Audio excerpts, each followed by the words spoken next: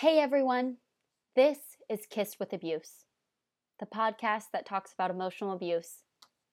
In episode 5, I sit down with Michael to talk about his relationship with Amber. Now, Michael is the first guy on the podcast. It was actually a little challenging for me to find a guy who was willing to talk about his experience with emotional abuse. In our society in general, it can be hard for men to talk about their feelings, and for a male to be abused, especially by a woman, can be even harder to talk about. So I was very thankful that Michael was willing to open up to me and talk about his experience. I love this episode. Michael and I really talk about not just the emotional abuse he experienced, but how it's affected him mentally today and how it affected him then, and all of the things he tried to do during the relationship to make it work, to defend her actions, to help the relationship, to keep them together. And I think it's so good for us as human beings to hear this story and understand that, sometimes there are actions that you shouldn't be defending, and that's okay. I hope you enjoy his story.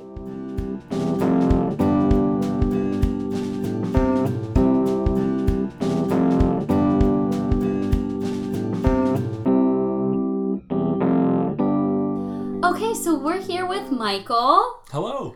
And we're going to talk about your relationship with Amber. Yes.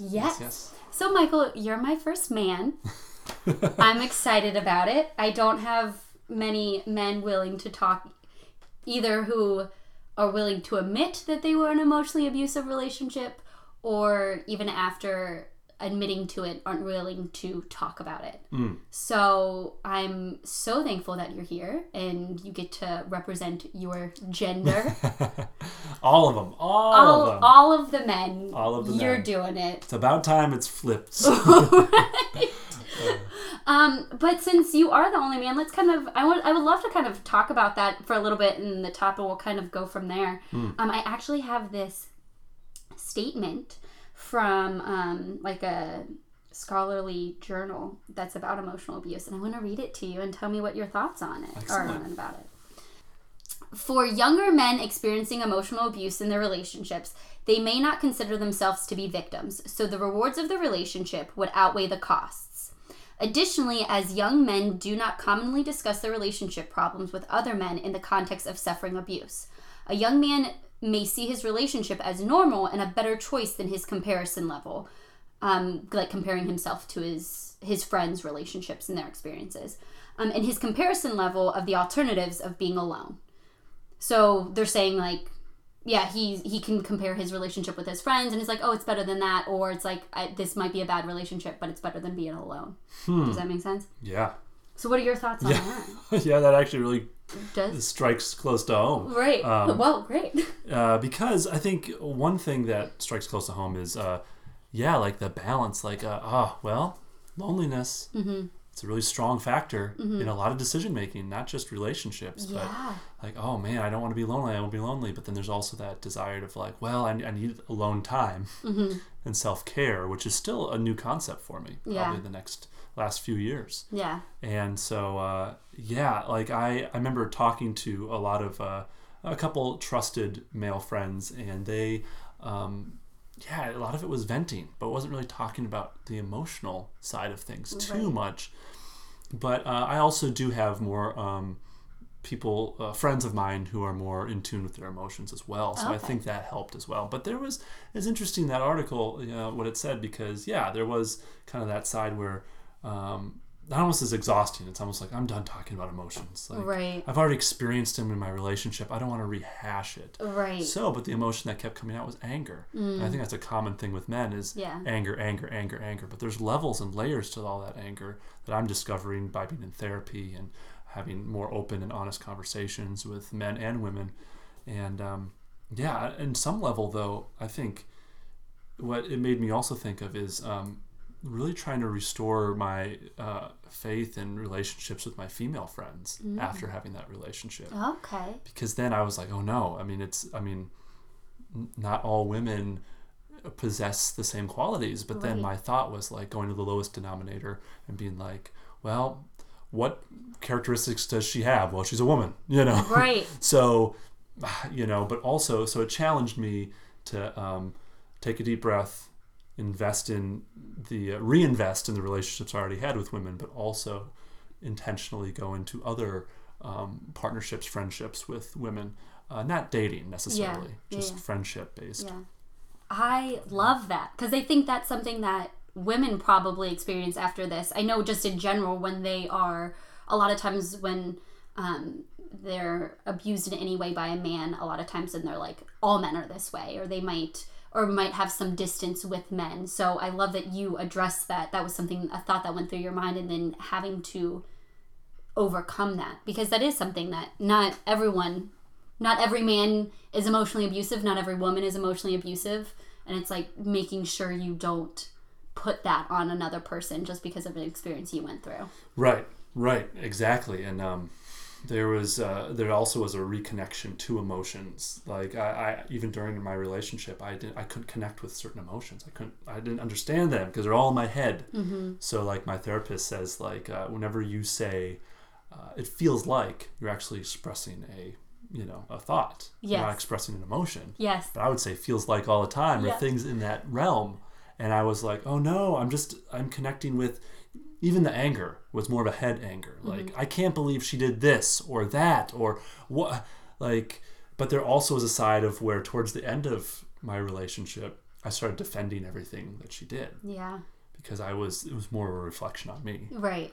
At that point. Yeah. So, I was actually very appreciative of my male friends. They would listen. That's awesome. And they would, they didn't shy away from having conversations about it. I think I could also tend, I noticed that sometimes they would get exhausted as well. Yeah. Like, we've been talking about this for a half hour, 45 minutes, an hour. Right. And so there's a certain awareness of that, but also, just that they did listen without interruption. That's great. They did offer advice, which I think a lot of men do. They're like, oh, let's fix it. Yeah, yeah.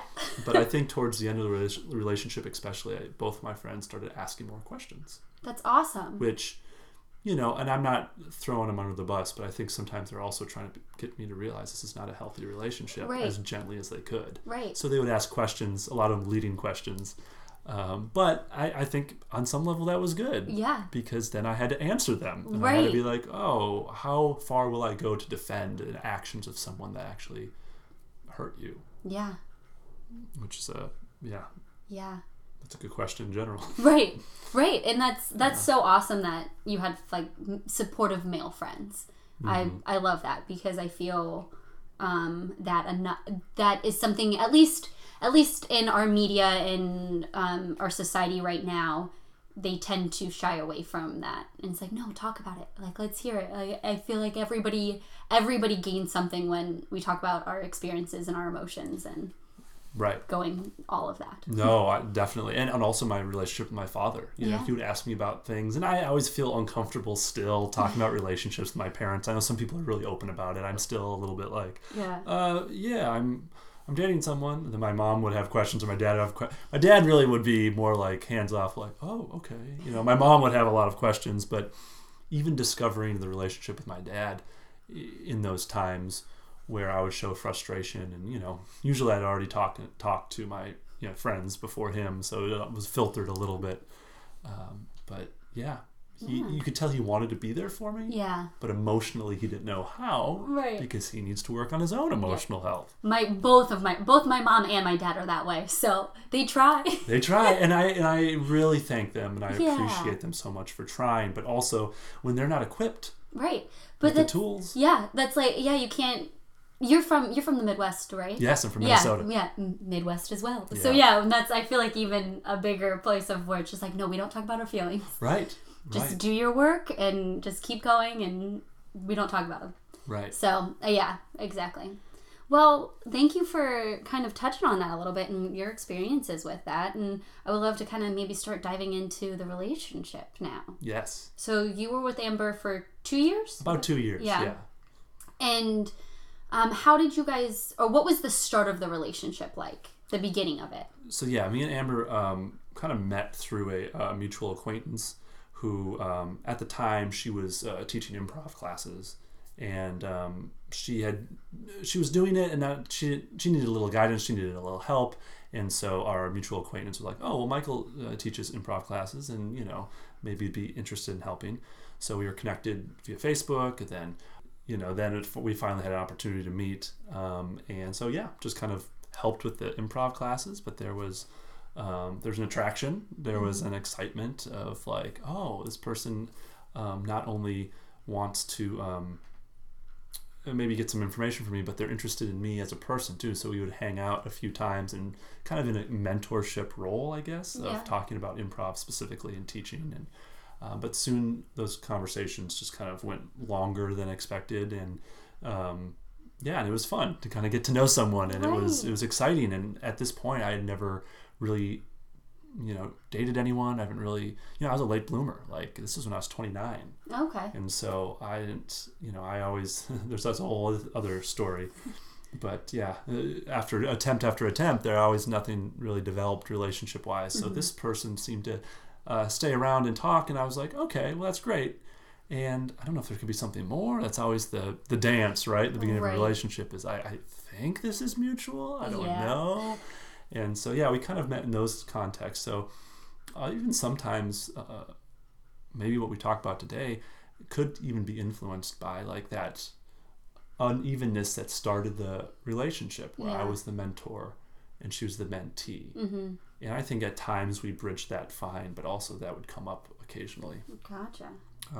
But yeah, so we would hang out. That didn't have to do with improv. And then, just kind of built. And we were hanging out enough where I was like, hey, do you want to like go out on a date or something? Like we practically are already hanging out a lot, and and she had just broken up with someone, and so she was like, well, no, I'm not really, I don't know if that's right for me. Mm-hmm. I was like, okay, but then we'd still hang out with the same amount of volume and the same intensity, and I'm like, oh, well, it kind of feels like.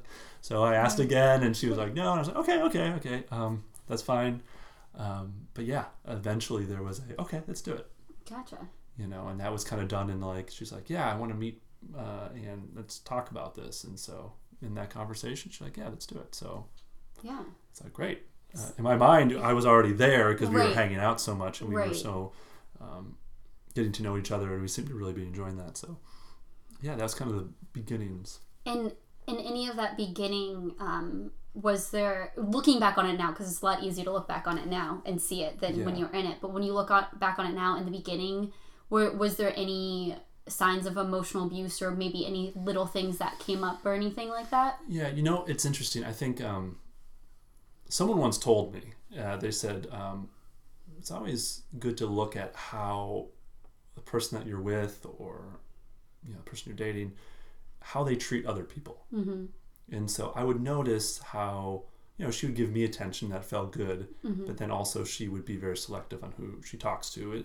I guess a little exclusionary, but also I thought, well, as a woman, you often have to do that because, you don't want guys hitting on you all the time, or you don't want, and sometimes maybe you're a shyer person. So like there's reasons behind it, I thought, because she is more of an introvert, and so the kind of, those things happen, but I also thought, well, there's easily reasons behind that. Little explanations, yeah. Right. So I didn't look into that too much. I think my first actually impression of her though was one I'm not super proud of, but it was kind of like, oh, she's full of herself. Okay. Because she would post on Facebook like all these photos of herself and wearing, more scantily clothed pictures, or so and I'm not proud of that, because it's like, well, she can wear whatever she wants, and she can project whatever she wants, but my first thought is like, oh, she's really into herself. And I think by the time the relationship ended, I thought,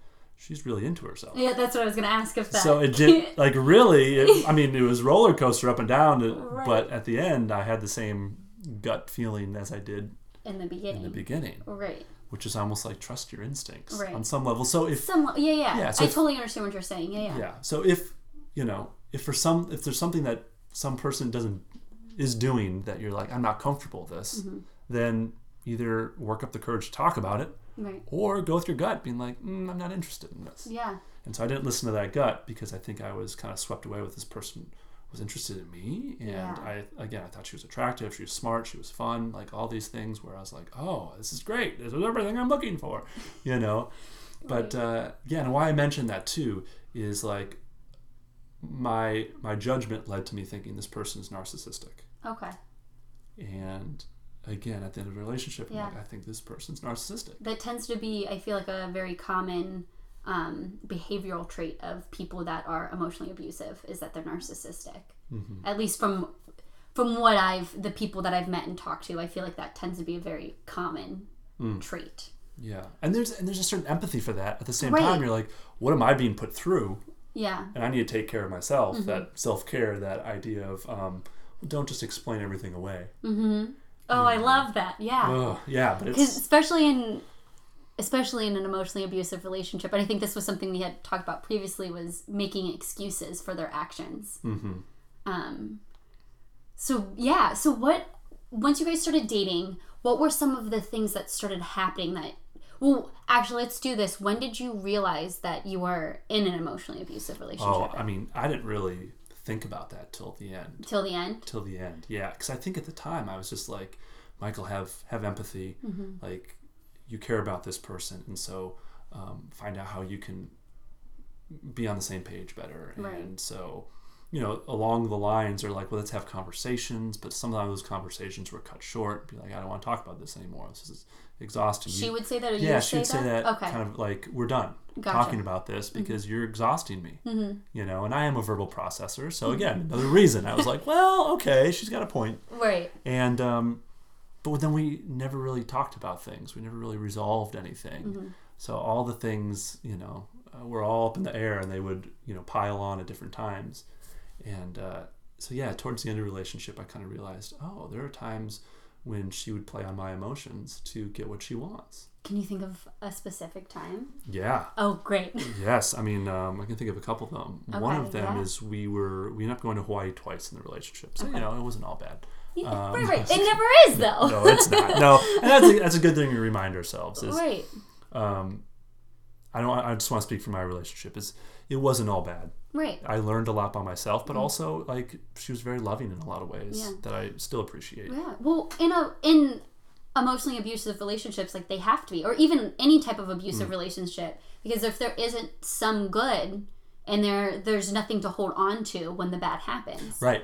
I never felt more joyful in my life than with her. I also never felt more frustrated and angry and like down. Right. That's when I was with her. So the extremes. Yes. The very polar opposites. And the example I'm thinking of is we're planning to go to Hawaii. And the previous trip to Hawaii, I paid for most everything. Not everything. And this time I kind of let her know. I was like, well, and money always is an awkward thing to bring up in relationships. Right. So regardless, but I don't think we ever were on the same page as far as money. And so I kind of expressed multiple times that, it'd be nice to have a little bit more even, but I always seemed to have the wrong words to say when it came to that. Like, I don't want it 50-50 necessarily. Right. But I guess the idea of if I pay for everything, that assumption, it's a financial burden on me and something I can't uphold. I can't keep going with that. And so this is we were about to go to Hawaii right after we went on a tour, a sketch comedy tour, and she didn't like that I poured my own money into it. To me, it was a passion project. It was something that I really wanted to do for a while, and I was like, great, I'm going to fund it. And along the way, she definitely kind of explained to me like, oh, is this why we're not going out tonight, or this is why we're not, it's almost like a comparison of you're using the money on someone else, not me. And so that kind of built up. That was the build up. And then when we talked about Hawaii, there was this, I was like, I brought up as we go to Hawaii, like it'd be great if we kind of could talk about the money aspects and about maybe what who pays for what and stuff. And she's like, well, I don't have any money. And I was like, well, and I knew she didn't work. And so that's also a reflection where like this whole time she would work occasionally, but kind of one-time gigs. and she lived at home, so she could save money, and she mainly was over at my apartment most of the time anyway. Gotcha. And so there was these moments when I bring up money where she would get very upset and shut down. And so this was a moment for Hawaii where she's like, well, I can't really afford anything. And I was like, well, maybe I suggested using some savings or something like that, some way where she could contribute. And she brought up the last trip. You're like, don't you think I contributed the last trip? And I'm like, well, financially, no, not really. But I did other things, she would say. I was like, yeah, you did. You look stuff up, and you I do appreciate that. And I'm not really a verbal affirmation person. Right. So also it was like, I'm sorry I didn't share with that share that with you more. Yeah. That I appreciated those things you did. Mm-hmm. At the same time, to me, that was a deflection. Like, we're talking about just the finances, right, and not the other trip, and like this trip right now. So it's kind of difficult to just focus on that. And there was after I kind of brought up the money again, she's like, well, I can't afford it. And she almost like instantly cried.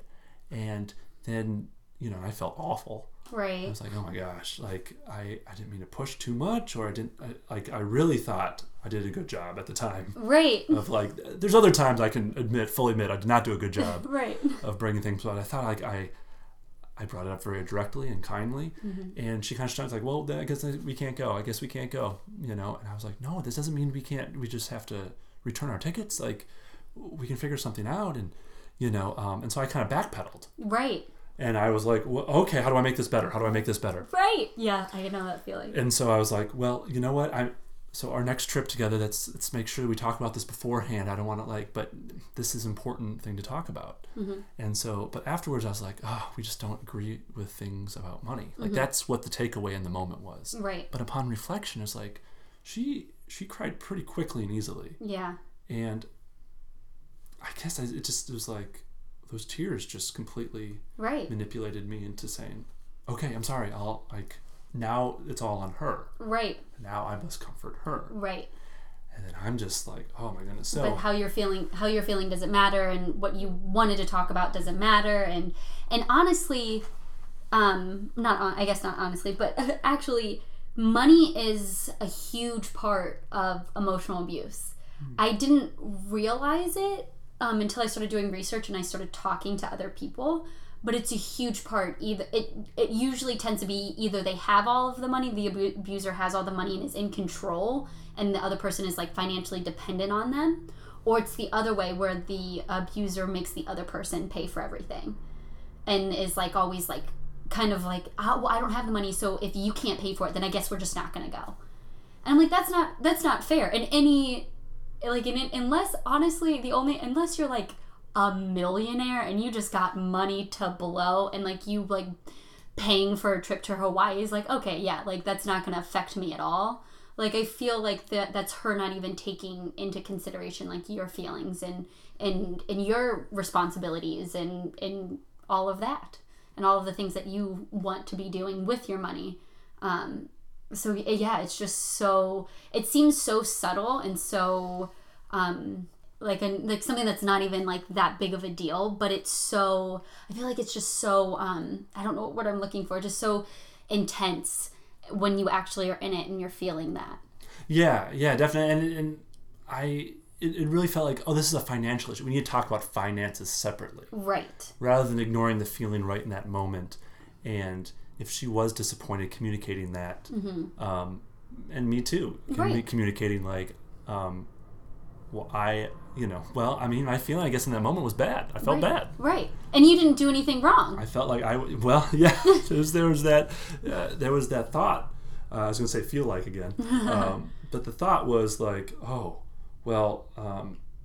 need to recalibrate. Like, I did something wrong. Mm-hmm. I did something wrong to not communicate this.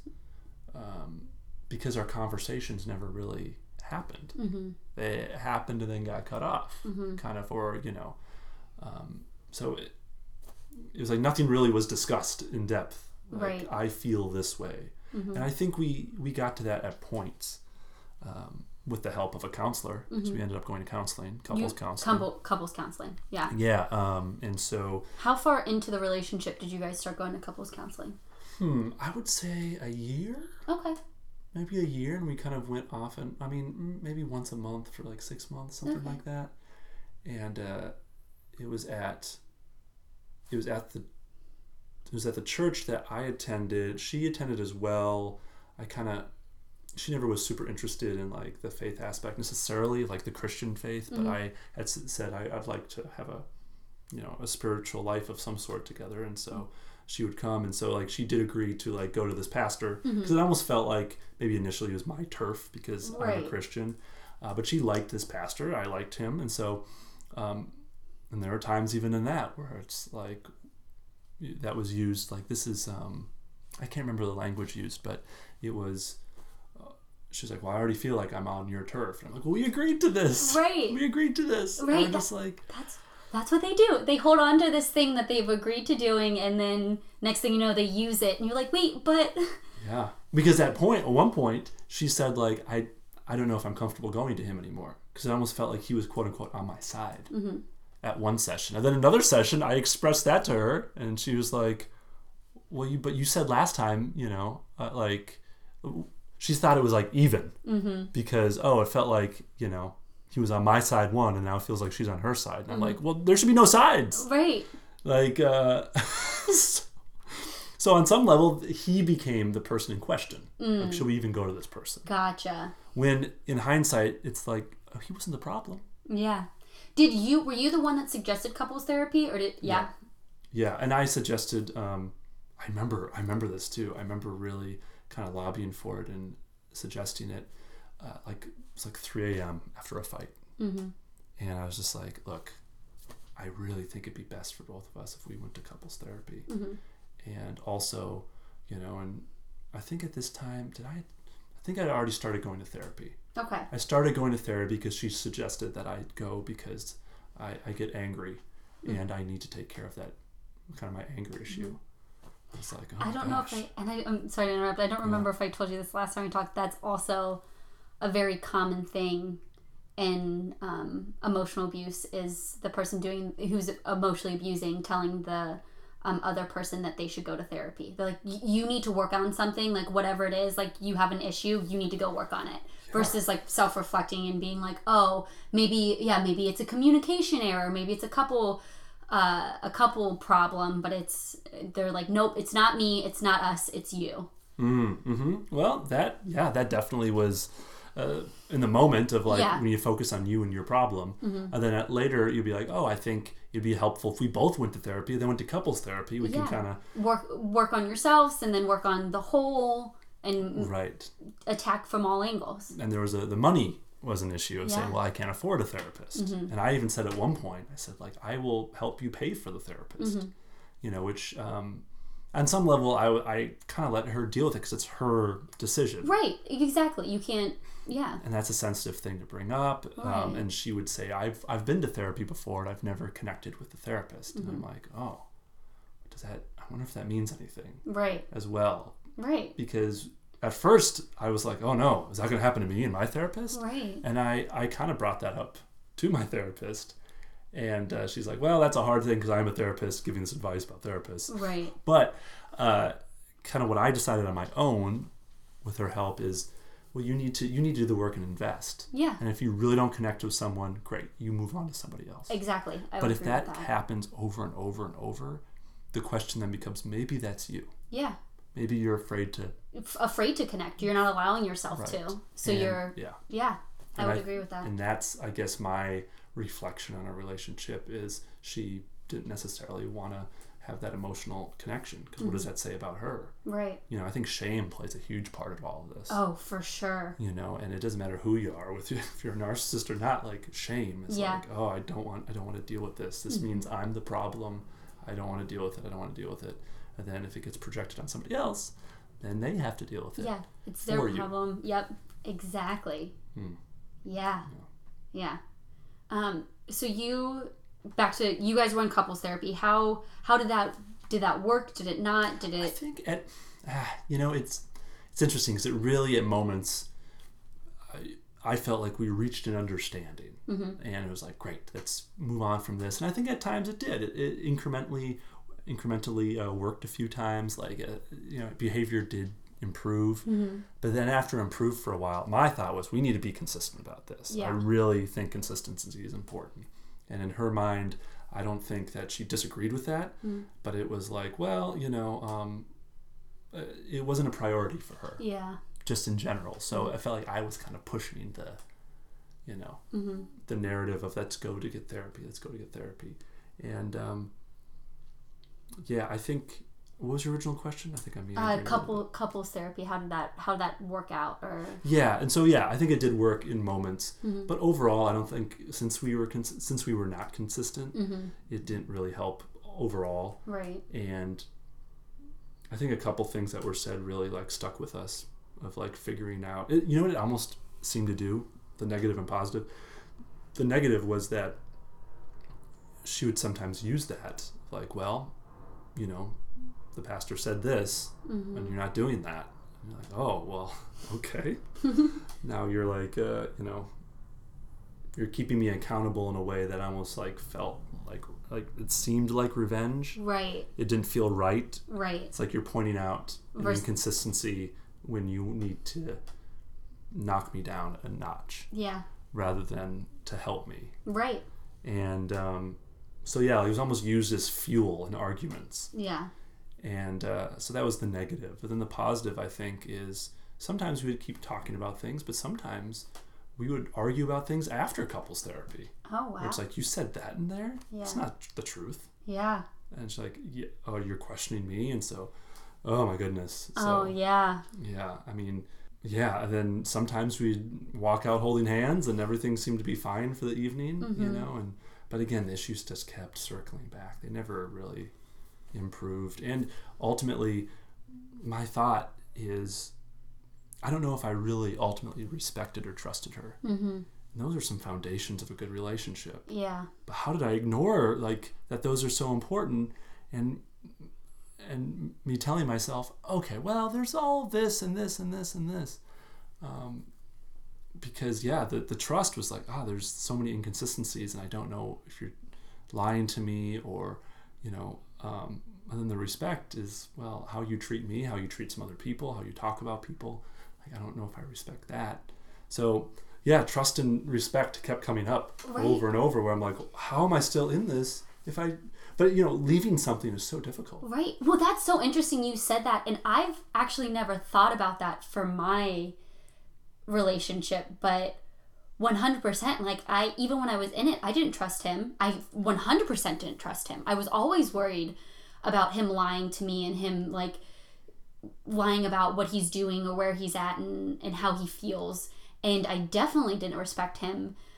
But I never like thought about that or understood it. I mean, I was young, but it's so interesting to think about that, knowing like, I didn't, but why did I stay? And I feel like this whole thing with emotional abuse is, and for me, why I was so hard on myself for so many years after the relationship was like, why did I stay? Why did I stay? And emotional abuse is built in a way to make you stay. Like, that's the whole point. Yeah.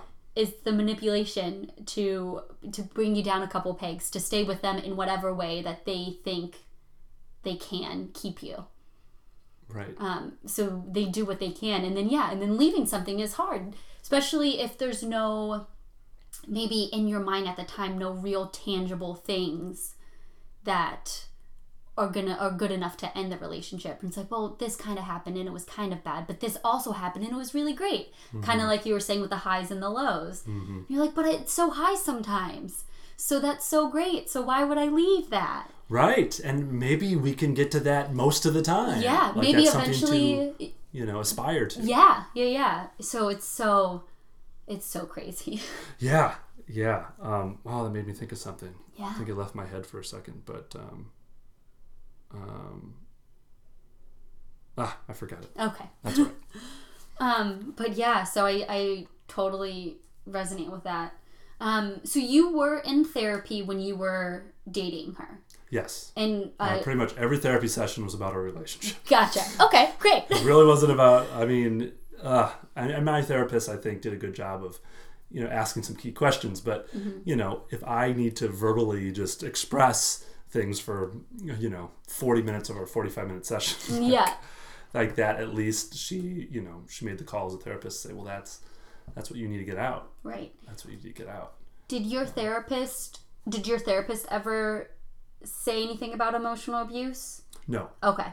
No, in fact, it's interesting. But I brought up that, I was going to be on this podcast and talking to you about this. And she's like, oh, emotional abuse. How do you think she emotionally abused you? And I was like, oh no, are you doubting? And she's like, I'm not doubting. Right. I'm curious on what you think that means. Right. And so, because some of the things I brought up, she's like, I don't know if that's emotional abuse. Nothing we brought up today. Right. But yeah, it also made me check my thought of, okay, maybe not everything I'm saying is emotional abuse. Right. Well, and I think that's the hard thing with emotional abuse, and is a huge reason why I wanted to talk to people about it, is because it's something that there's a difference between a bad relationship and it's just like not working out, and emotional abuse. And people get angry and people yell, and even healthy relationships people fight.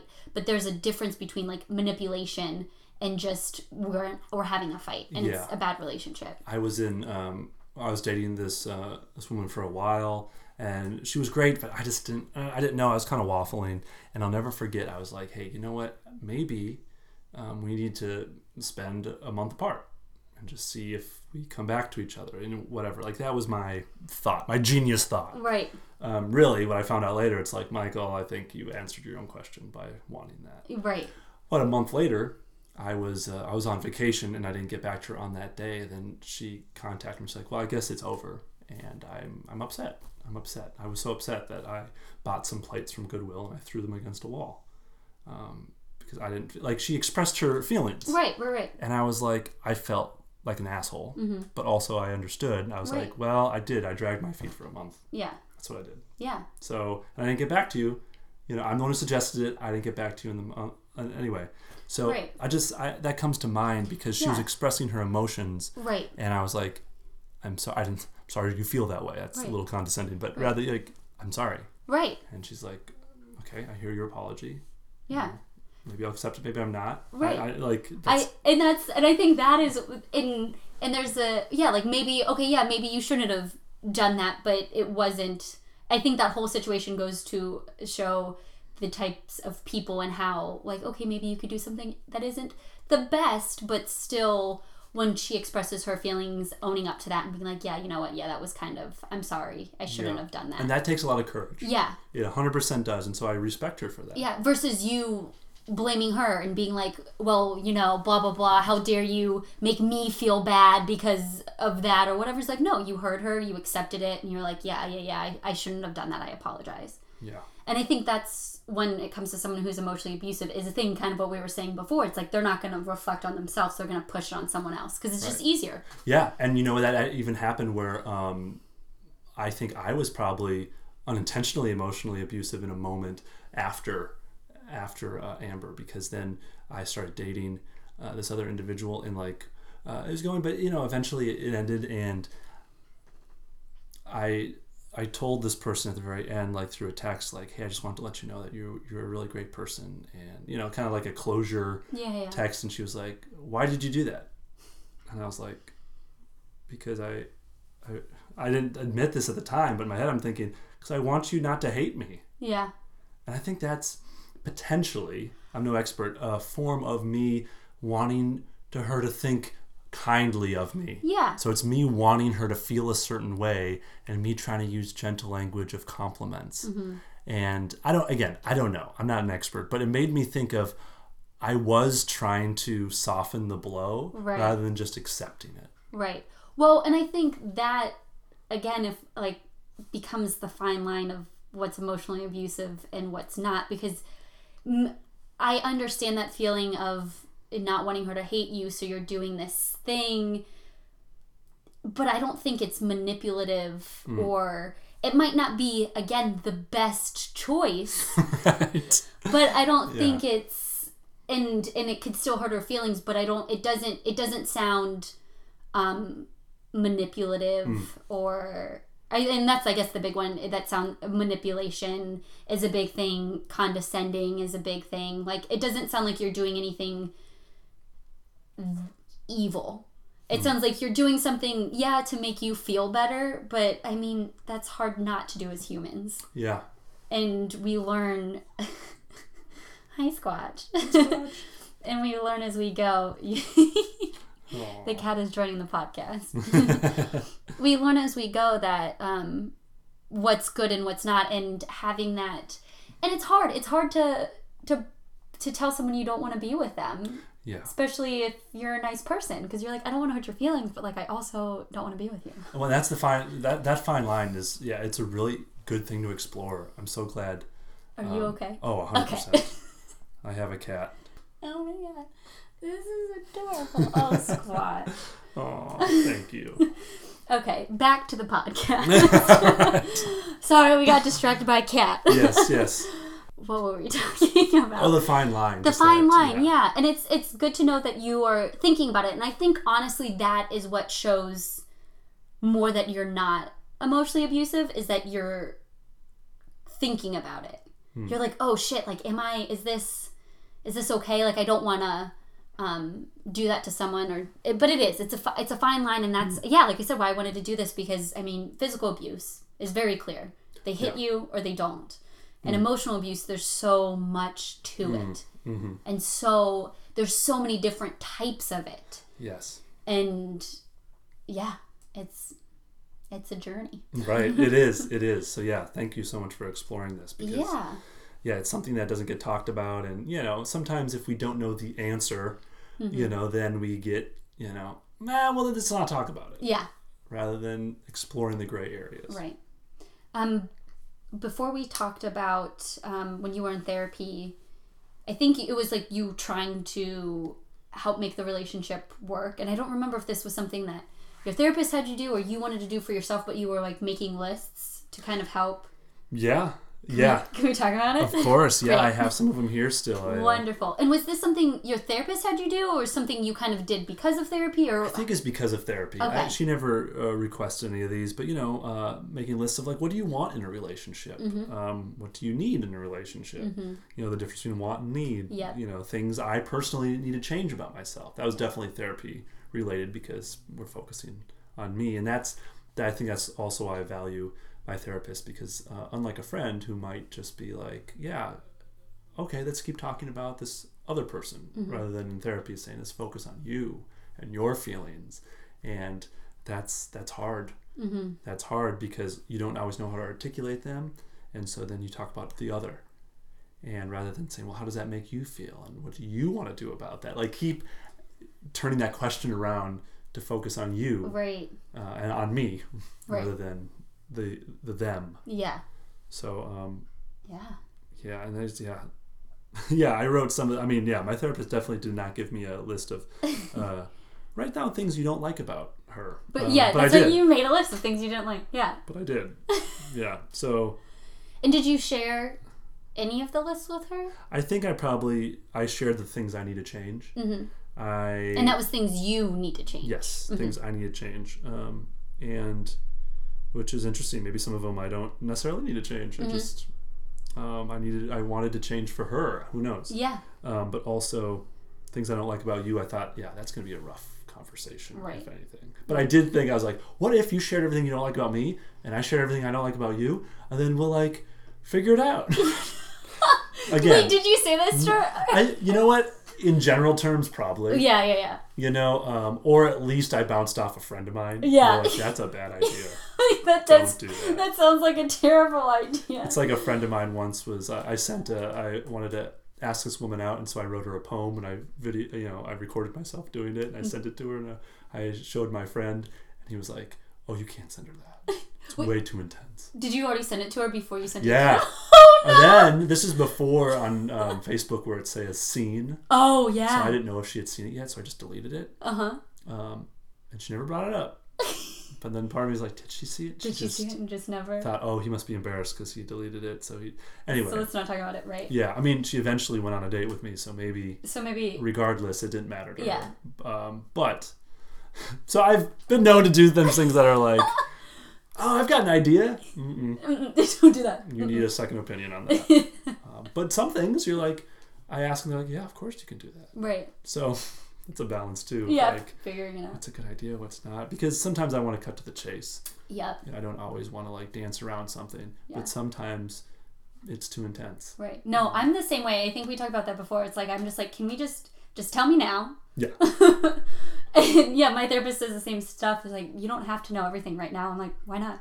Yeah. What do you mean? Yeah. I can just ask them. And they're like, that might be a little too much. Is it? Yeah. Is it though? And that's what I appreciate about my therapist, which on some level builds trust. Right. With her, because I'm my therapist is a woman, just not to get confused with the other her. Right. Is she'll call me out. Yeah. And I appreciate that, because it's not just like, hey, whatever you're doing is great. You know, right. Michael. Keep it up. Yeah. So. All right. So these lists. Yes. Which one would you like first? I don't know. Let's start with the things you need to change or wanted to change about yourself, and then we'll move to what you didn't like about her. Yes. Okay. Things I need to change. Being a person of my word. If I say I'll be on time, for example, I must be on time. Upon reflection of that, that's a hard thing when you're in a cycle of being late. Mm-hmm. And you've done it all your life. So I think it's true, being a person of your word. I agree with that 100%. At the same time, I think the things I need to change is, if I'm going to be on time, I'm going to try my best to be on time. Right. Rather than beat myself up. Right. Which was ironic, because she would be late. And so, but she would get so mad at me for being late. Oh, wow. And then that's what the argument became about. Well, you're late. You're always late. You're telling me like, well, it's different. It was different in some realm. Yep. That's so funny. That was, I mean, not being late, but there was, I can't remember a specific, but I remember it was with me and my ex when we would get in a fight about something. I would be like, oh wait, you got mad at me for the same thing last week, so that means I get to be mad about it. Like if this is what we get mad about, and then he'd be like, no, you can't be mad at me. I'm like, but you got mad at me. So who? Like, what do you mean? Right. It's either we both get to be mad about it, or no one gets to be mad about it. Right. Which really, in my own situation, it's like advocating, sticking up for yourself. We're like, I'm upset about this, and if I'm not, I'm not. Mm-hmm. Rather than like playing the revenge card. Right. I know that's difficult, and you know, that idea of revenge, I never even thought about it. Yeah. But in this relationship, I was so focused on like, oh well, she's doing it to me. Right. So I did kind of get in a vengeful, a revenge mind state. Yeah. Mindset. And right. Yeah, I was like, that's not me. Right. That's not me. I'm not a revenge person. Right. Like, if I'm angry, like in traffic, I might be like, oh yeah, I'm going to cut you off. Then I like breathe for a second. I'm like, no, that's dumb. Right. So I've never been that person. Right. And then I became that person. That's the thing that they, I've done I love research. I do a lot of research on shit. Yeah. So since I've been doing this, I've been doing so much research on emotional abuse. And that was one of the things. It's like you start to second guess your own decisions. And then you start to like not see you. You're like, this isn't me. I'm not this person. Mm-hmm. I'm not this type of person. Yeah, because when you're not that way around anyone else, you start to think, well, this is that person. Mm-hmm. Wow, that's putting blame on them. Right. Maybe it's me around this person, but I do spend most of my time with this person, so maybe this is me underneath it all. Right. And that's a scary thought. Right. You're like, oh wow, I'm just a big old asshole underneath it all. When you're like, well, maybe you're not. Yeah, I feel like if you're having those questions in your head, Squatch. If you're asking yourself that, I feel like that goes to show, I mean, not saying that just because you're asking yourself that question doesn't mean you're not being an asshole, but I think it still goes to show like, okay, but you're still doing some self-reflecting. Yeah. You're like, okay, like, am I like this all the time? I'm confused. I don't know. Mm-hmm. So yeah, more of the list, more of the list. Things I need to change. Planning a time to talk rather than going straight into it. This will cause you less stress, and therefore I want to honor that. So this deals with what I was talking about before of like kind of cutting off the conversation of saying, I don't want to talk about this anymore. So then coming up with a specific time to talk, which didn't happen most of the time. I was going to say, did it happen or even work? Maybe occasionally, but we did spend a lot of time together. So even I think about it, like how much time we spent together. That was one of the things where like we need to have our own lives outside of this relationship. There's a lot of codependency, I think. And me never being in a relationship was like, this is how a relationship goes. Yep. rather than having to be told by friends, being like, you're around each other a lot. Yeah. I don't think that helps. Right. That's one of the things they would advocate for me the most, is they would say, you need to have some more time alone. Yeah. Or friend time or whatever. Yeah. But yeah, even in that, planning a time to talk rather than going straight into it. This will cause you less stress, and therefore I want to honor that. That's what I need to change. I don't know, for some reason that seems a little bit slanted. Yeah, I would agree. I'm changing it for her. I'm not changing it for me. I guess that's why it feels slanted. Yeah. Another one is I need to change the mentality that time spent together is always quality time. That's what I said. Things I need to change. Wait. So I guess things I need to change is I think that time spent together is always quality time. No matter what it is. Is it not? I don't know. I'm a little confusing. Yeah, because I feel like it would be like any time that I spent with my significant other I would consider. I guess it depends on what that person thinks quality time is, right. And identifying that. If they're like, okay, quality time is us sitting here talking about our feelings, but I don't know. Yeah, like even just being in the same room and spending time together. Maybe it's my love language is quality time. Okay. Where some people's love language is verbal affirmation or physical touch, and so yeah. So for you, even just hanging out, like even if you are just in the same room working on separate things in your mind, that's quality time. I think so. I mean, I would agree with that. Yeah. So yeah, we just weren't on the same page. With that. Yeah. I need to change my need to win an argument, aka stubbornness. How do you feel about that now? I think how I did it I'm not proud of that. Like, because it takes two people to argue. Like I could have just said, okay. Yeah. Did you? I know this is hard, and I feel like this question is very immature. But did she ever let you win arguments? Because I feel like in relationship well, that's what I was like. I never won. Even when I knew I was right, I still didn't win that argument. Right. Occasionally, and this happened just a handful of times, where it was like admitting, I shouldn't have done that. But she would, but it was always initiated by me saying the same thing. What is it? Me apologizing and saying I shouldn't have done this. Gotcha. She's like, and I shouldn't have done this. Okay, but and she then would never initiate. You would be like, I shouldn't have done this, and she would be like, okay, I shouldn't have done that. Yeah, and she wasn't just parroting back what I said. Right. But like she would have her own thing that she was like, okay, I'll admit I shouldn't have done that. Yeah, it took me to admit it first, which initiation is an interesting conversation in any relationship. Right. Where someone like, oh, I always seem to initiate, physical contact. Do you want to initiate? And I'm that people like, well, maybe. Oh, I don't think I have time, or I don't have there's no time gap to do it, right? Because you're always initiating. Right. So I don't know. There's always those discussions too. Right. Right. But the focus on I need to change my stubbornness. I guess that's kind of part of it. Things I need to change. Things I need to change. I need to respect you 100% of the time, not conditionally. And that's funny because earlier you said you didn't respect her at all. Right. So that was forcing me to do something that I didn't. Right. I didn't. And I wonder, and this is me projecting myself onto your relationship and story, but because that's something I try to do is convince myself of something, like, oh, okay, I feel this way, or I don't feel this way, and I'll journal about it, and then I'll reread it and be like, reread it months later or something, like, oh wow, I was trying to convince myself, that I had respect for her or whatever it may be. So that's what it sounds like to me, and I don't, especially since you said later you didn't respect her. I was like, I wonder if that was you trying to convince yourself in some way that you do respect her. I think that probably was because respect. To me, respect is given until it's taken away. Where some people, they need to build respect towards someone. So, it was already knocked off a little bit. So. Just saying I need to respect you is not probably helpful. Right. Helpful. Right. Or healthful. Or either one. Yeah. You got to figure out why do I not respect you, and how do how do I, because I want to repair that. Right. It's a desire, but yeah. Right. Another one would be having a knee-jerk reaction to an attitude. Be calm. See the best in what you're saying and how you're saying it. Not how you're saying it. So yeah, things I need to change.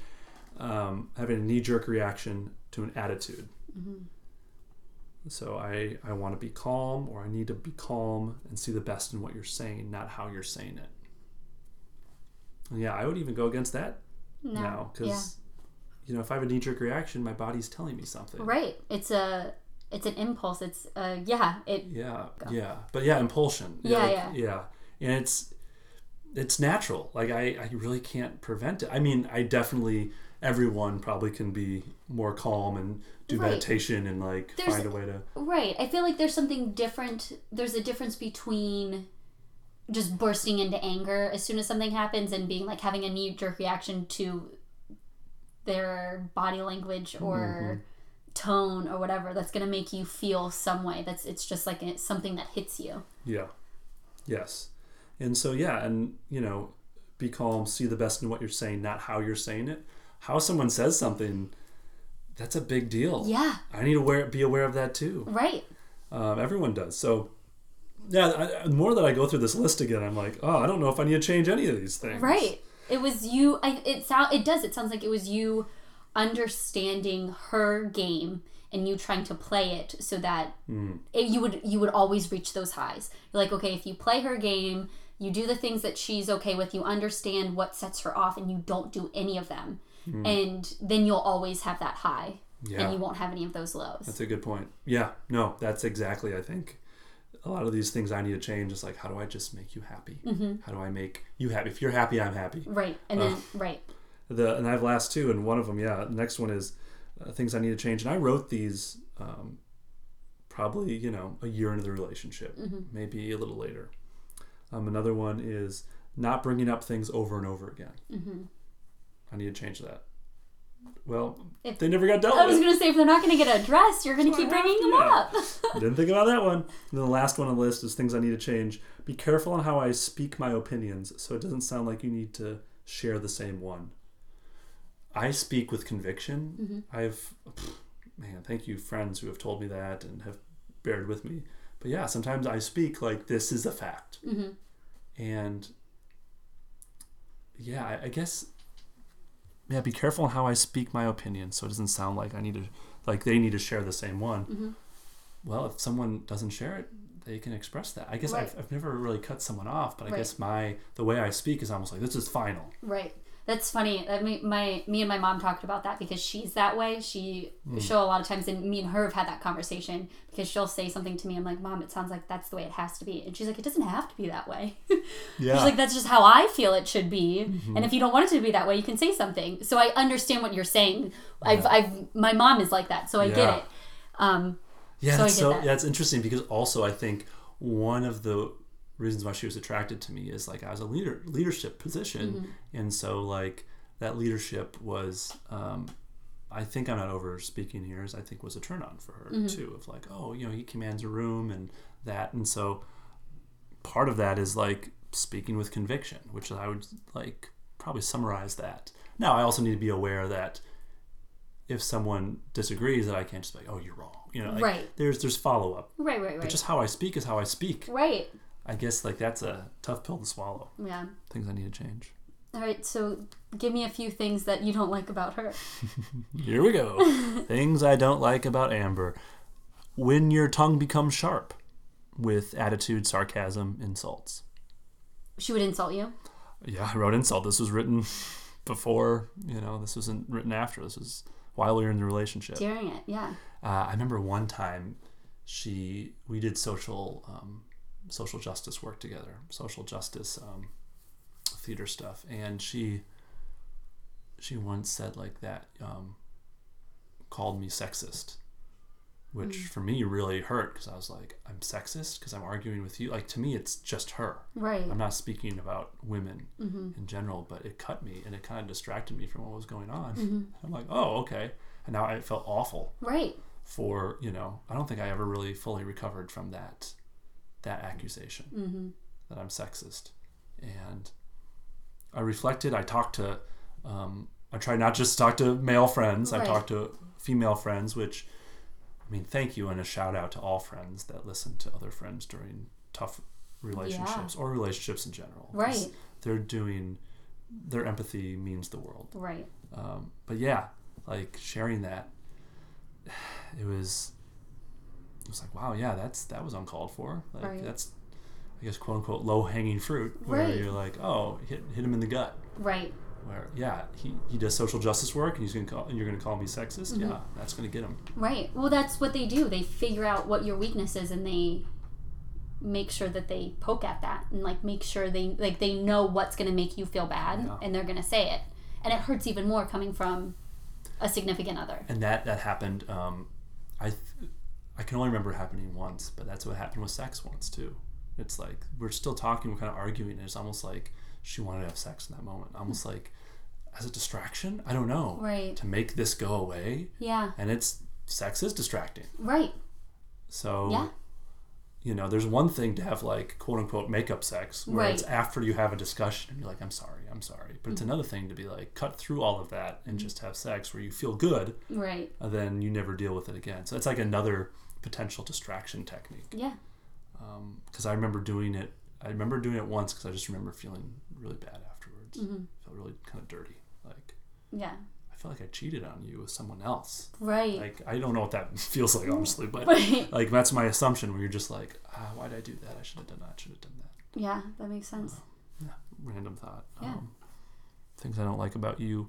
Abruptness. I think some things need to be done in your time, or else you'll hold it against me or get pissed off. Is probably, say it's probably true. I mean, that's a sign of emotional abuse.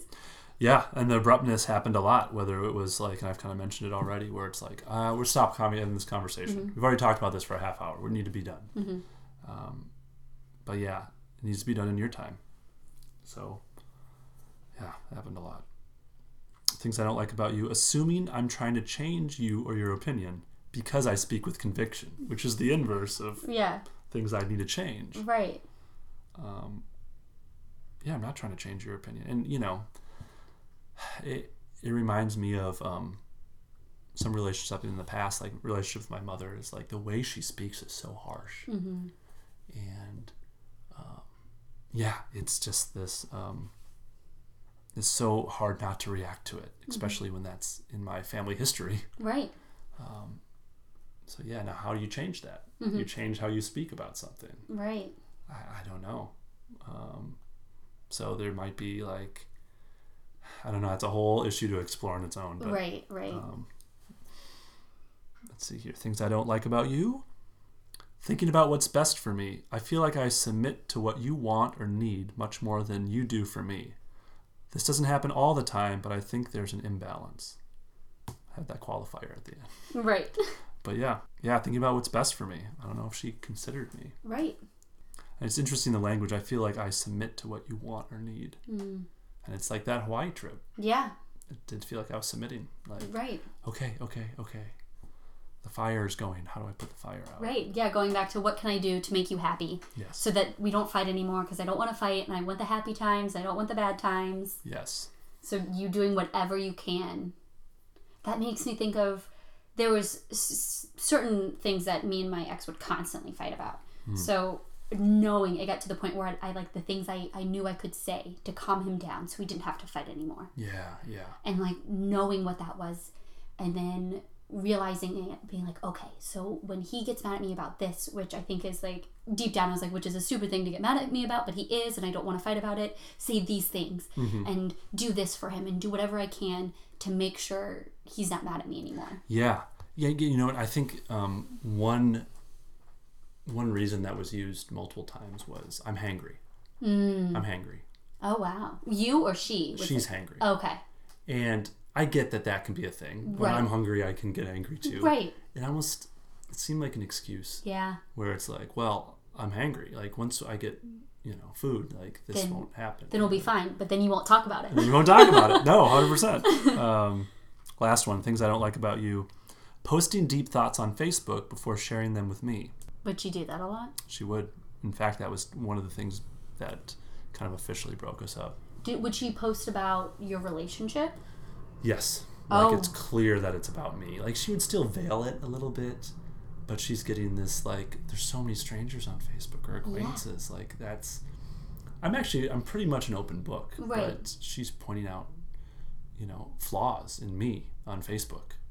It's so inappropriate in my mind. Especially in general, yes. And then especially since she didn't even, like, talk to you about it beforehand. Yes, and, like, one time she was calling out also one of my best friends too. Oh, wow. Who it was for Thanksgiving. And so I went over to his place for Thanksgiving, and he had a rough time. He clashed with Amber, but there was like, on some level he was like, hey, I want to welcome you and her over for Thanksgiving. Mm-hmm. My choice though, I was like, I don't feel comfortable with you going over there because you're on some level a wild card. I don't know what you're going to say. I don't trust you. Yeah. So I said, I'm going to go up there for Thanksgiving and I'll be back. Mm-hmm. And then she posted something on Facebook about, what would you think if your like boyfriend went to Thanksgiving without you to a friend's house that doesn't like you, or something like that, like very much exactly in her mind what happened. That is, oh my goodness. Thankfully, when I was dating my ex, social media wasn't a huge thing just yet because it was so long ago. Mm-hmm. But oh my God, that's so manipulative because then she's not giving all the details. She's making you the asshole with giving no details, and then she's going to get all these responses of being like, yeah, fuck that dude. Yeah. And then she can come to you and be like, see, I'm right. Oh my goodness. And I'm like, but they don't have all the information. And I intentionally did not look at that because I did not want to see that. I didn't want people to like her post or like it or, love it or whatever. Respond. And because if I saw a friend post that, I would instantly be like, well, that dude's an asshole. And it sounded like that, but that's not all the information. Yeah. And it was bad because people know. Right. People know. Exactly. And so I called her. I was like, could you please take that down? Yeah. Because that's not just me. It's also my friend you're talking about. And also, on some level, his family. It was multi-layered, and I think she did. It was still up for 24 hours, but she took it down. But, yeah. And that happened a lot. And even after we broke up, there were multiple times where it felt like she was trying to get at me. One of them, like, via social media, like, and I told my friends, don't tell me anything if there's any allusion to me or whatever, but, like, there was kind of this quote-unquote sexy video that she posted afterwards that I took, but there was it's almost like she just took it type of thing. So I don't know if that was for me or not. Right. Like, so that's not my call. Right. There's that, but then there was also one that was more direct that was like, oh, it's a little weird to watch your ex in commercials or something like that. And I'm like, well, that's me, I think, because I just came out with a commercial. Right. And so don't talk about me. Just privacy. And I mean, that's the downfall of social media. Like, people are like, look at me, and also empathy or sympathize with me. Mm-hmm. So, So, and like, even after we broke up, like, just like, I don't know, a month after, like, posting, like, celebrating this person's birthday, who she ended up, like, she's now in a relationship with. Mm-hmm. And, like, again, do I know if any of these are meant for me? Right. No. Right. But it's almost like, look at me. Look how great I'm doing. Yeah. And, and that's, one of my regrets is thinking about how in the beginning of my relationship I was like, hey, we should go out. We're practically going out now. Right. After she had, been single, I think, for maybe a month. Mm. I should have listened to her the first time and just said, yeah, okay. Yeah. Well, yeah. And who knows, some of the stuff might have been revealed, never would have gotten a relationship. Right. But I was so excited about it that I kind of like, she ultimately made the decision, but I kind of was like, come on. Right. Come on. And so, I don't know, someone that I would deem like,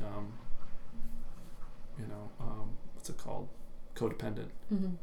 That's not healthy for them at all. Right. So me encouraging that is not going to be, helpful anyway. Not that I know. Right. I don't Yeah. really Again, know it comes that. down. It's easier to look back on it. Yeah. And see that, and you can't. Yeah, you can't put all that responsibility on yourself. Right. And even seeing some of the writing on the wall, like as I went, where there's one time where it's like, I don't know if this is working out, and she's like, well, we gave it a shot. It's like, I wasn't breaking up with you. Right. It's like, oh, like it was so quick, and I was like, all right. Yeah. It's like, you're so indifferent about this. Yeah, I was like, which actually made me want to be in it even more. Exactly. You're just like, but wait. Mm-hmm. Yeah. And I think that happened twice, and both times she was indifferent, and then I came kind of crawling back. Right. For lack of a better term. And so coming back.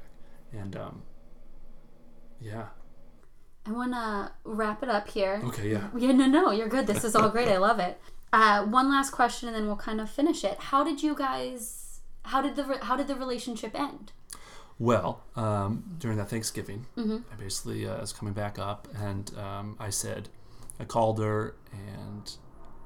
Oh, real quick, at this point, did you have the words emotional abuse for the... Did you have those words to describe the relationship yet? Not yet. Okay. I don't think I really had those words till after the relationship. Yeah, same. I know I've met some people that've had it in there, so that's why I was just curious. But you just knew, you're like, this isn't... Yeah, just like it keeps happening. Like there's no improvement. I think that was the main thing. Is there's no improvement, and it's getting worse, and it's getting more personal with my friends. Yeah. That's not so uncomfortable. And so like on the phone conversation I had with her as I was coming back home, she's like, look, I said I'm sorry. Like, what else do you want from me? And I'm like, oh my gosh, like, that's how you're going to respond to me? Right. You messed up. Right. And it wasn't just that. That was one. Another thing that happened during that, there's a person that she admitted that she knew liked her, and she spent all day with him. But we were in a relationship for 2 years. Right. And he kept saying stuff like, hey, do you want to go to dinner? She's like, okay. Do you want to go and do this? Go to a bar afterwards? Like, so in his mind, I don't know what was in his mind. Right. I assume he knew we were still together. Right. But the action of her would suggest that maybe we aren't. Right. And so if he likes her, of course, he's going to keep... Yeah, and so she didn't say no any of this time. Right. It kind of goes to when you guys first started hanging out, where it was just like, oh, yeah, we're just hanging out. And you're like, wait, but are we dating? Right. And I realized in the beginning, it's like, yeah, we weren't dating, but that was right around the corner. Right. Right. So I was like, I was upset at the Facebook thing. I was upset at her hanging out all day with this guy. And I was upset at him at first. I was like really mad, being like, oh, well, he knew, and he kept pushing you. He kept pushing you. But in reflection, like, she said yes the whole time. Right. She never told me.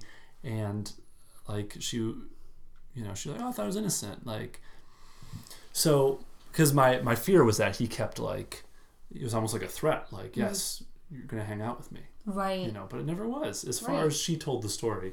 So it sounded like something she wanted to do. She wanted to feel valuable or appreciated, because she didn't feel that from me. So I was like, okay, I will incorporate this as emotional cheating. Now, I don't want to get into that because I don't really know exactly, but it felt so like you are intentionally hanging out with this guy to get affirmation. Right. And so I was like, so there's a combination of that, and I was like, I'm upset. And she was like, well, she did apologize, but she's like, I apologize. What else do you want from me? Almost, in a sense, like turning it back on me. Like, you're the problem. Like, why are you angry at me? I'm like, well, because it's like, what else do you want from me? I remember her saying. I'm like, I don't know. I'm just upset. Right. And so we hung up the phone, and I got to her place, and she said some things.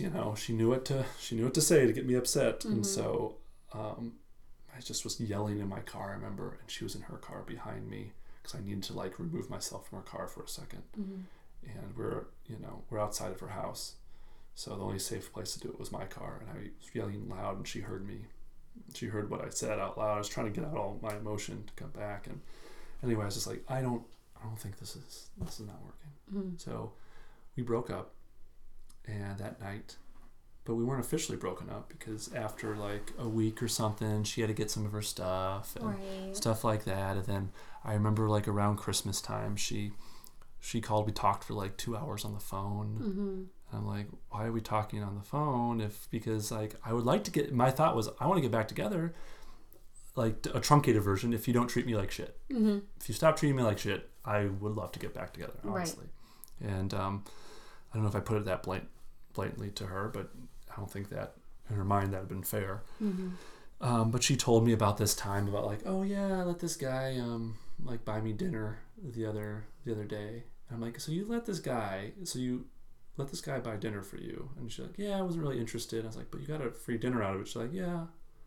And like, to me, I'm like, I don't respect that. Right. And but then she's talking to me for 2 hours, so I'm like, you're just using this guy for free dinner. I don't know if that's all of it. Yeah, and then for her to bring it up to you is just kind of like a little... Why? It's a part of the manipulation to try to, oh my goodness, to get something out of you, to either make you jealous or to get you to come back or to get a reaction out of you. So when I came back from Christmas break, we kind of got back together. Mm-hmm. We were kind of slowly kind of reintroducing ourselves, and things were going better. Mm-hmm. Things were going better. But finally she called me kind of out of the blue, and she said, hey, are we in a relationship or not? And I was like, well, I thought we were kind of building something. Mm-hmm.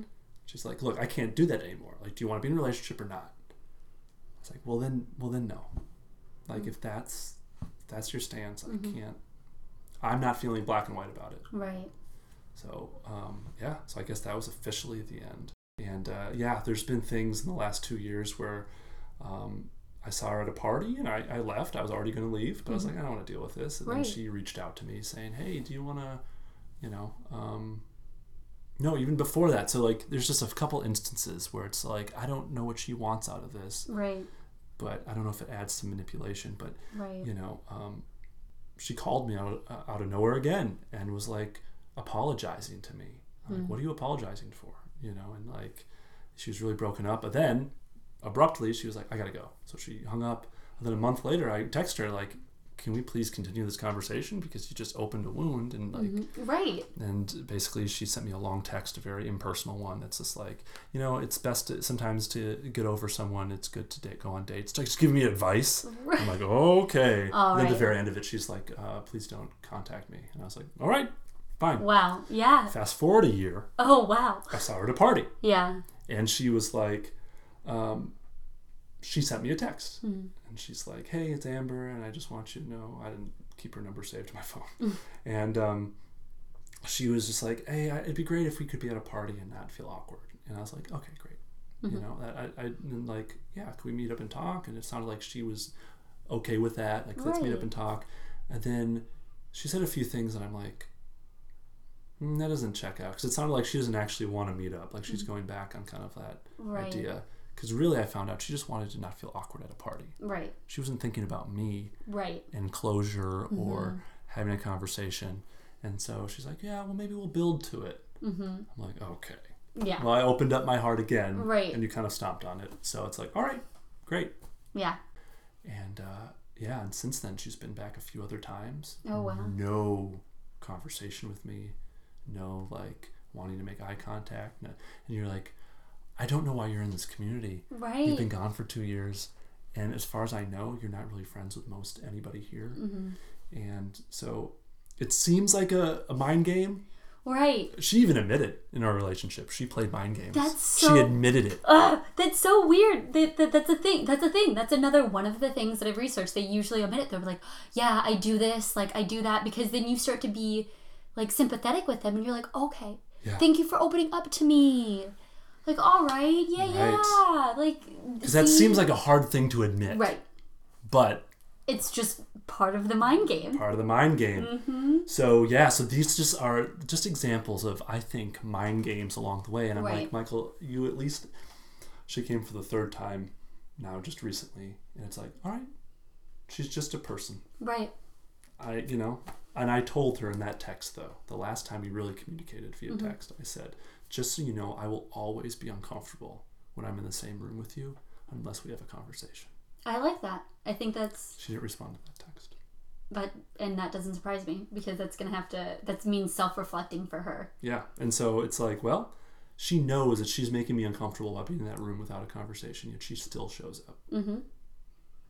Which I don't think it's too much for you to ask. It's not like you were saying, if you're anywhere the fact that you were like, as long as we have a conversation, unless we have a conversation, you weren't just like, oh, if you ever come around, I can't be around you. Right. That's different. That's like you being unfair. But if you say, hey, this is how I'm feeling, if we have a conversation, it's something I can definitely get over. Right. And she's just ignoring that. And that text, I ran it through my therapist, I ran it through my friends, I ran it through everyone to make sure. I think that's a great text. That it was like not too pointed. Right. I edited some things out, some things that were unnecessary, some right. things I didn't need to say. And because it's less like, you need to know how you're affecting me. Right. It's like if you get bullied, you need to say, hey, you're bullying me, and I'm uncomfortable. And I would like you to stop. Yeah. Well, the bully could just be like, okay. Yeah. But you don't know, there's no dialogue. Right. It's just like, oh, I got called out. Now what do I do? Right. You know, or the worst case scenario is like, you're bullying me. You know, like, right. But yeah, you kind of like, if I can do the most I can do on my side, I feel there's some form of good feeling there. Right. It's still not satisfying. Better. Right. But yeah, it makes me realize that I need to look for that in other relationships. If I see something that, if my body or if my mind reacts in a certain way, I need to unpack it with someone, maybe, but also I need to trust myself. Right. That's one thing I really learned is I need to trust myself. Yeah. And actually on that was what I was going to ask you, like reflecting on your relationship now after it was like 2 years ago when it ended. How do you feel about it now? You said it still affects me. Yeah. It still makes me upset. Yeah. I mean, 10 years later for me, and I still have, I still feel. And I carry that into every relationship I have. And it also, since it was my first relationship, I think that has something to do with it too. But yeah, I carry it with me, and I try not to compare. I try not to compare her with anyone else that I'm dating. But yeah, it's interesting. The people that I have dated after her, though, I can safely say that I trust them and I respect them. That's good. There's other issues that that happen. But that's a good start. It's a good start because that's a baseline. Yeah. I don't want to budge from that baseline, but I did because I was so wrapped up in wanting something to work so bad, and me focusing on those positives so much, holding on to it with a closed grip, and letting things go as far as I need this. If I don't have this, nothing else will happen. Because that's the fear of not being in a relationship, is it will never ever happen again, or maybe this person's the one, and maybe I'm the selfish one. I'm the stubborn one. I'm the one that needs to change. And if I change, everything will be fine. So I remember even saying, like, after we kind of broke up, not officially broke up, but broke up in between that time, of saying, like, maybe we both work on ourselves. And then we come back together if it works out, whenever we're ready. And I sincerely meant that. And she was like, that sounds good. And then she gets into a relationship right away. And you're like, okay. Yeah. So that's not what she wanted to do. Right. Okay. Yeah. That's fine. And that's where you also have to realize is sometimes things said in relationships are said because you're trying to hold on to them. And that doesn't mean it's forever. And so you gotta... if you really take people at their word, that's tough because you're like, oh, you lied to me then. Right. And so, it's good to reflect on it. This is therapeutic in some way. Yes. Good. I'm glad. I appreciate it. Thank you for coming and sharing your story. I really appreciate it. Yes. It was my pleasure. Thank you. Thank you so much for listening to episode 5 of Kiss with Abuse. Want to stay updated with all things Kiss with Abuse? You can follow us on Instagram, Twitter, and Facebook at Kiss with Abuse Podcast. And if any of these stories resonated with you, or if you want to share your experience with emotional abuse, please send me an email at kisswithabuse@gmail.com. I would love to hear from you.